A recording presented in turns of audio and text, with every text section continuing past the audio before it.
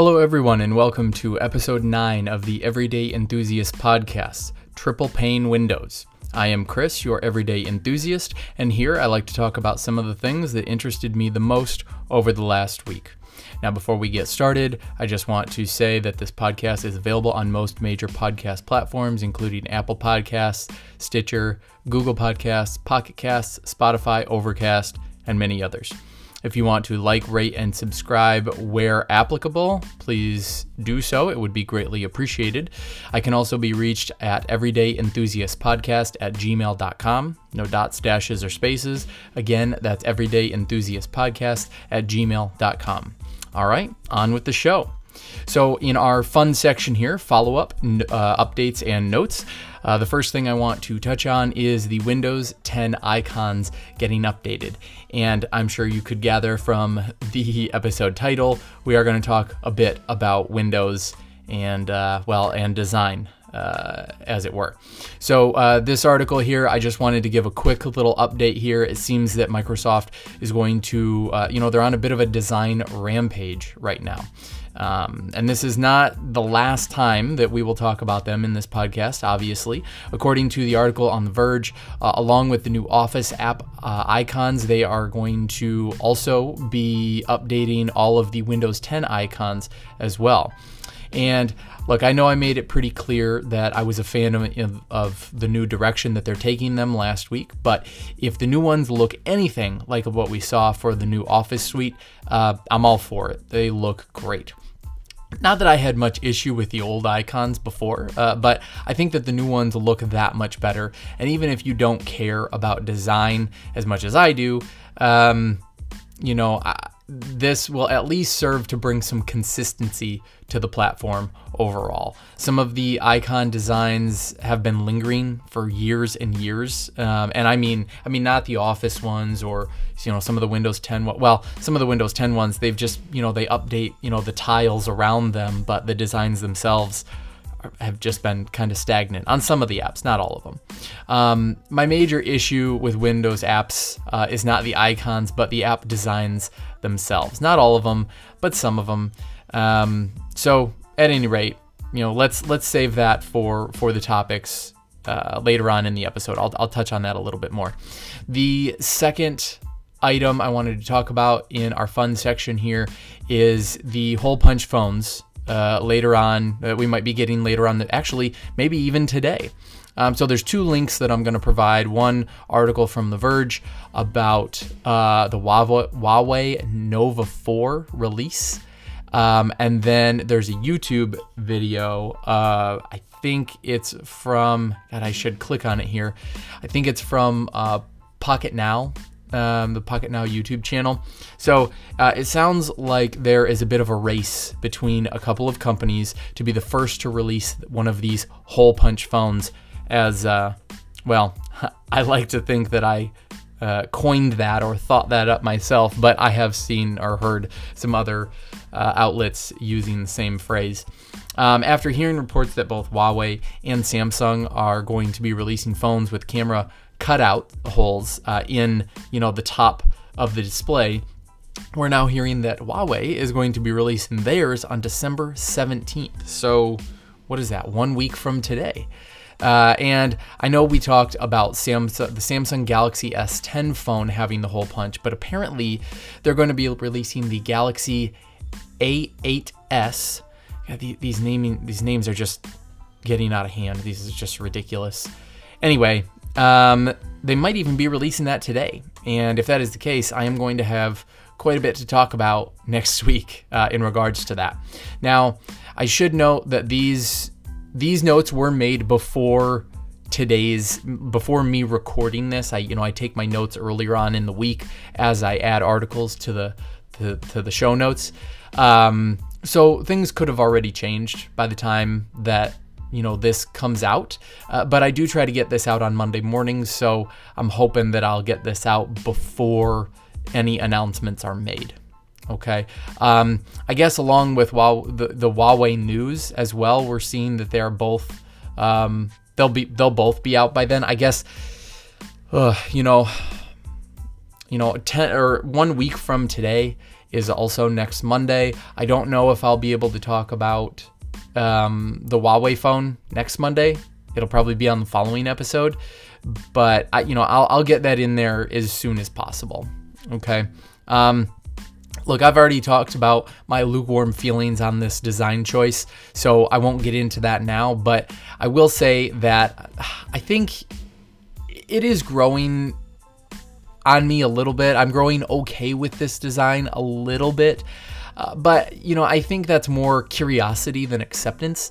I just want to see what these will look like in person, and how bad or how good they might be. So I don't know. We'll have to see. I'm curious more than I am excited for this. So anyway, all right. On to our actual topics. So the first one is more Microsoft design talk. So the article that I am putting up here is about updated Windows design. What more do you want? I mean, that's it's a reoccurring theme, okay?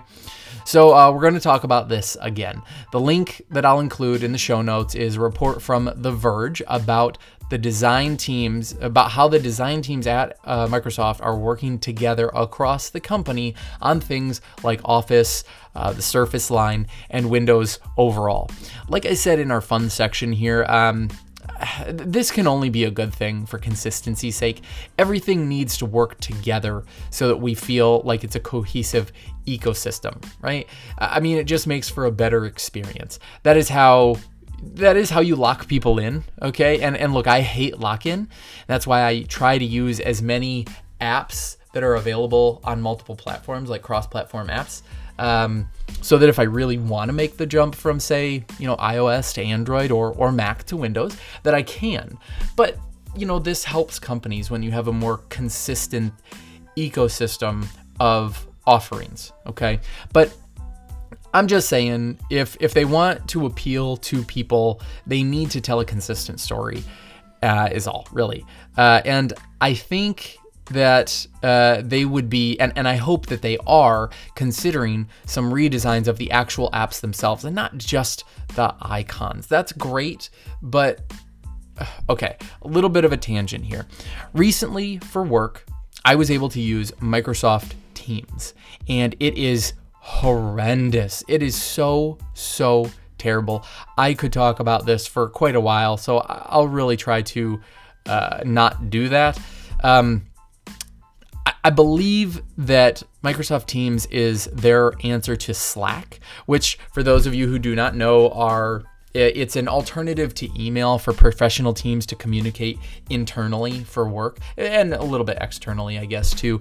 I have only really used it for a couple of hours, Microsoft Teams, that is, because we're just trialing it now, and I'm on the team that's kind of trying to use this and give feedback on, pros and cons and everything like that. But it is so convoluted and hard to understand. I won't get into the terrible structure itself and the way that it organizes the sections and the conversations, but only the design aspect of it. And really, the whole conversation. Okay. This is what the whole conversation started out at, is design. So I'm just going to focus on that. All right. I'm getting a little flustered because it is so bad. I've had such a terrible experience. All right. So the window of the app has no actual border. And I know that this is something that Microsoft has tried to do in the past here. And while this would look really good against like a dark background or desktop wallpaper, as the application itself is white with a purple header, this is rarely going to be the case. Most people are going to use this with a couple, if not many, other apps open, meaning that if you have another app behind it that happens to be white as well, they blend together. You cannot see where one ends and the other begins. And the box at the bottom that is supposed to be where you enter dialogue, the dialogue box, has no indication that is what it is and what it does, and that's where you're supposed to start typing. Other than the text, okay, that says something to the effect of start a conversation here or start dialogue or something like that. So I don't know. I know what they're trying to go for here, right? It's the minimalist design. And don't get me wrong, I love minimalism. I love the design aspect of minimalistic features, right? But this is overdoing it to a point of unintuitiveness. Hopefully that comes across okay. You know what I'm trying to say here. I realize that it's not an actual word per se, unintuitiveness, but again, you get the idea. At any rate, it's kind of hard to explain, so if you get a chance, just Google the application itself, take a look at it, what I'm talking about. It's so bad. Anyway, look, I'm going to leave it at that. The next item I want to talk about here, I'm kind of lumping this in with the first topic, Microsoft Design, is last week, I believe it was Monday or Tuesday, the Outlook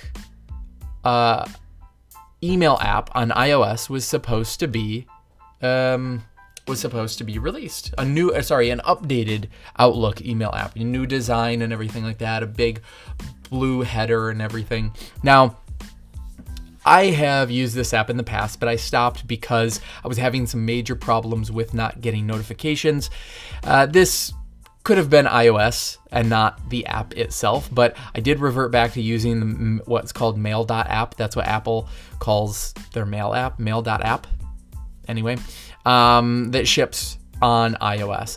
And actually, I guess if I think about it, I could switch back because I don't use notifications anymore. I have turned notifications off for email. Anyway, so look, a while ago, I realized that I was getting way too many notifications every single day and that it was very distracting. So I turned off email and a lot of other apps too. Even like, obviously messages I still have open and things like that. But I turned off email. I turned off, random, WhatsApp and everything like that. Messages. I don't get a lot of messages there anyway. Or Let Go. I have Let Go, and sometimes it wants to tell me that somebody posted something that it thinks I might like. But I turned that off because I was just getting so many. It's been very nice, actually. So anyway, I turned all of that off. I still have the red notification count bubbles for each app, so that way I can look and visually see if there's something I need to read there. So when I want to, I can, and it can be addressed, but the phone doesn't light up every single time I get an email anymore. For the most part, like I said, it's really nice. But at any rate, the next thing I want to touch on here in relation to this app is that I have a note here. It says, finish after you get to use the app. Well, that hasn't happened. I don't know why. I don't understand what's going on here. I have been, because I wanted, I'm not crazy about getting every single app updated on my phone and everything like that, but I wanted to talk about this for the podcast, and I have been updating and checking for this Outlook app update literally multiple times a day since whenever they announced this. I think it was last Monday or Tuesday. I don't remember, but for some reason the app says I'm up to date. There is no update. I have seen a bunch of other people. Actually, if you go to The Verge's link that I have here, you can see down in their comments that a bunch of other people have posted that they weren't seeing the update. And this was like 2-3 days afterwards. And now we're almost an entire week afterwards, if not an actual week later, and I don't see the update. I checked this morning. So I don't know what's going on here. I don't know if that's Microsoft kind of slow rolling this out. There was no mention of that being the case in any of the articles that I read about this, but I don't know. I don't know if this is iOS, if this is Apple, if this is Microsoft. I'm not really sure. I know some apps do a slow rollout so it doesn't hit their servers too hard, but I mean, this is Microsoft. It's like, anyway, I'm going to leave it at that. Maybe I'll talk about this next week if I ever get this app update. I'm a bit perturbed about it. I really shouldn't be. It's not that big a deal. I don't even use the app, but at any rate, we'll see. Okay, topic number 2 here is another tiny laptop. So another Kickstarter brings us another tiny laptop. So a couple of weeks ago, I talked about one of these. I forget what it was. You can go back and look. I'm not going to bother going back for the specific details because we have another one to talk about today. So the Falcon is a tiny 8-inch laptop that is made to look like an older MacBook. In my opinion, that is, I guess. Don't get me wrong, it looks really good, but it clearly had MacBook inspiration here, okay? So let's get the specs out of the way first. So it's an 8-inch display with a higher than 1080p resolution. I think it's like a 1200 resolution, something by 1200, 1900 by 1200 or something like that. 8 gigs of RAM standard, and either 128 gig or 256 gig hard drive, USB-C, USB-A, and a headphone jack and HDMI round out the port situation. Look, by all accounts, this sounds like it should handle most anything you can throw at it as far as common everyday tasks, right? But the article from The Verge makes it pretty clear that this is still a very, very much a beta product. For one, it has a 360-degree hinge. However, it currently can't tell if it's in tablet mode, so the keys are always activated. So you're going to have inadvertent keystrokes like crazy when you flip this thing around. Most of the time with these, you flip them around. If it's like a 2-in-1 or something, like the what is it? The Google Chromebook Pixel. When you flip that around, you can flip it all the way around so the keys are on the back, and it does not register. It like kind of deactivates the keys. So it's in, quote unquote tablet mode. Anyway, this does not do that. Very, very unfortunate. And if you close the Falcon, it does not put itself to sleep. So the screen is on and everything is still running while it's closed. That is, unless you manually put it to sleep before closing it. All that said, like even besides these things, I would eat this thing up if those issues were ironed out in the final product they ship, which they say will happen. So if you have been listening to me for any length of time, you know that I have a soft spot for tiny computers or tiny computing devices in general, for that matter. Small computers, tablets, phones, things like that. And this scratches that itch in every way. I can only imagine the keyboard is atrocious, but we all know that I use a mechanical keyboard anyway, and that I'm never going to use this, so that's not really an issue for me. And I guess I forgot to mention that this is running Windows 10. So not really Windows talk here, but kinda. Anyway, obviously that has to be your operating system of choice, or this is not even going to be an option for you. I've made it very clear that I am a Mac user in the past, but that loyalty is thinning more and more as the months go on. I would love to try out a Windows machine for a couple of weeks just to see if I could live with it. And live with it might be a bit of a harsh way to put it, but for many of us, and me included, we can't really afford to buy something just to try it out for grins. Hell, I have ran with my macOS dock on the left and a second monitor on the right for over a year. And recently I switched those. I moved my desk into a different part of the house and switched my monitor from the right to the left and my dock from the left to the right. And I'm having a hard time with that. So I'm guessing that if I had a small I'm guessing that if I switched to Windows, I would have a bit of a meltdown if I tried to make that switch, but who knows? At any rate, look, check out the link and let me know your thoughts here. This thing is very, very cool looking, and if you tend to hook it up to a second monitor anyway, and you can with that HDMI port, this is very, very cool. All right, topic number 3 today is something that I need to talk about. It's very near and dear to my heart, and that is motion smoothing on TVs. So a couple of sites last week ran a story about a video of Tom Cruise and Christopher McQuarrie, he is the latest Mission Impossible movie director, talking about the dangers of motion smoothing. Now, obviously, I'm being dramatic, of course, but you get the point. For those of you that don't know the term, this is a setting on most, if not all, TVs that have been manufactured in the last, 10, 15 years maybe. It takes 2 frames of whatever you're watching, and it guesses about what a frame would look like in between, and it places it in between those frames. So it tries to give you more frames than what are actually there. This is sort of what's happening. This is my, I'm putting this in my words, but at the end effect is that your entertainment looks just unnaturally smooth. Smooth usually is a good thing, but really isn't in this case, if you ask my opinion. It gives it the look of daytime soap operas. And if you ask me, and apparently Tom Cruise and Christopher McQuarrie, it looks terrible. It is offensive to my eyes. I know that's a bold statement, and it's maybe a bit too, again, overly dramatic for the topic. But look, I hate this. It looks so bad. So much so that I go out of my way to turn this off on relatives' TVs when I visit. And I know that that's maybe overstepping some boundaries, but I assume that, most will thank me after I turn it off. And most do.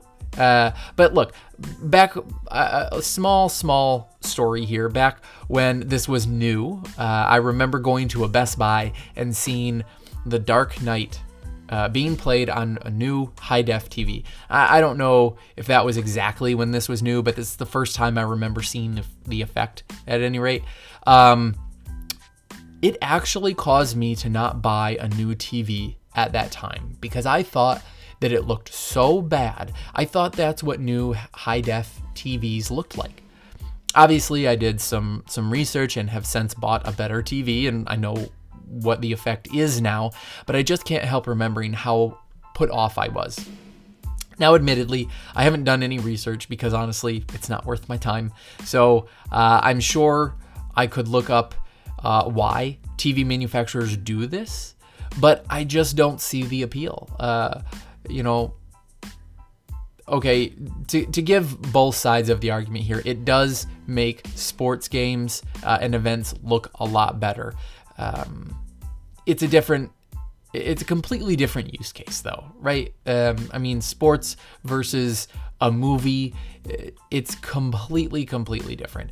And with all the artificial intelligence being tossed around these days, you would think that they would code in some sort of feature where these new TVs would actually be able to recognize when you're watching sports and turn it on and off as appropriate. So if I turned on a game, a Sunday game, and it was football, the TV would say, "Oh, that's a sports game. Turn on motion smoothing." Oh, he's putting a movie on, turn it off. I also included another link here. I have to digress here because I could ramble for a little bit. I also included another link that'll tell you how to turn this off on most TV brands. You're welcome. Honestly, you're going to thank me. Okay, and our last topic for the day is 2019 iPhones. So I know that I said at the start of this podcast, and by that I mean the very first episode, that I try to only talk about positive issues. And for the most part, that is what I focus on here.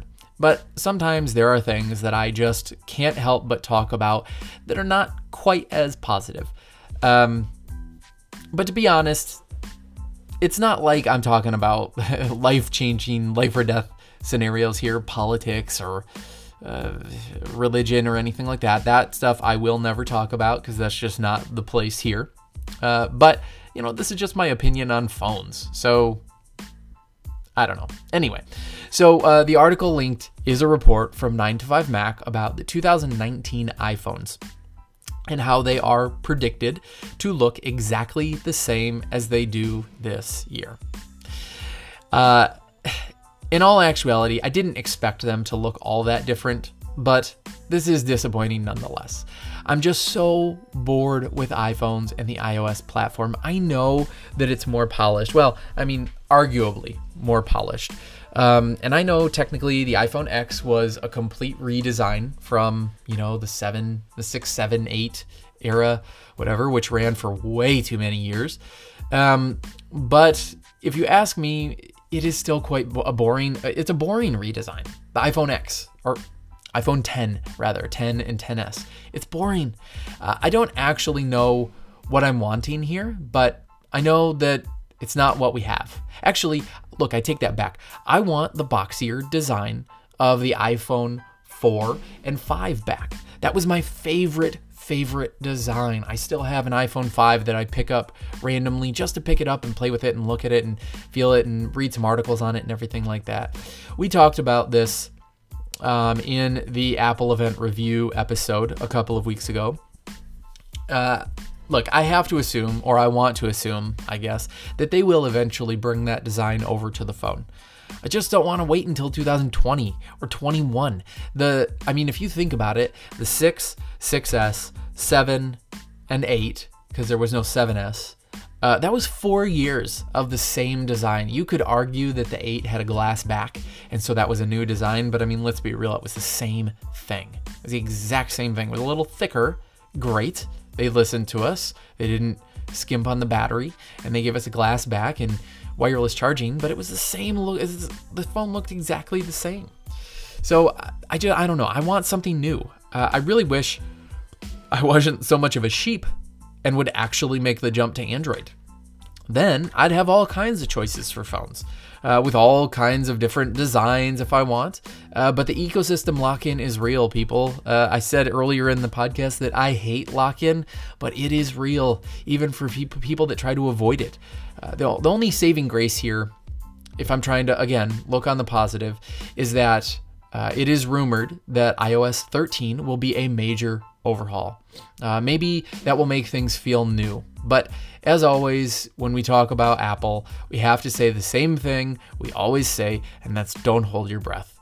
Because you're going to get excited, you're going to think something's coming, something big, and it rarely does. And you know what happens here, and I'm riffing because I'm done with my notes, is we expect, or we think something big is happening, we get our hopes up, and then when we do get a bit of a redesign, if it's not as much of a redesign as we were anticipating, we're disappointed. We set ourselves up for failure. So look, expect the exact same next year, and if we get anything different, that'll be great. Honestly, I'm expecting to be disappointed by iOS 13. I'm hoping that that's not the case, but I'm expecting to be. Because they say major overhaul, that might mean, I don't know, some app designs look a little bit different. I want a different user interface. I want a different home screen. I want more customizability for what my phone looks like. Again, I know, everybody, write into me, yell at me. Jump to Android. All the customization you need, it's all there. But again, it's all real, that lock-in. Anyway, all right. So that is all for today. As always, I can be reached at everydayenthusiastpodcast@gmail.com. No dots, dashes, or spaces. That is the best place to reach me. I'm pretty good about email. Again, that's everydayenthusiastpodcast@gmail.com. You can also follow along on Twitter. Username is @everyenthusiast, and on Instagram @everyenthusiastpodcast. As I said before, this podcast is available on most major podcast platforms, including Apple Podcasts, Stitcher, Google Podcasts, Pocket Casts, Spotify, Overcast, and many others. Please like, rate, and subscribe. And until next time, stay enthusiastic.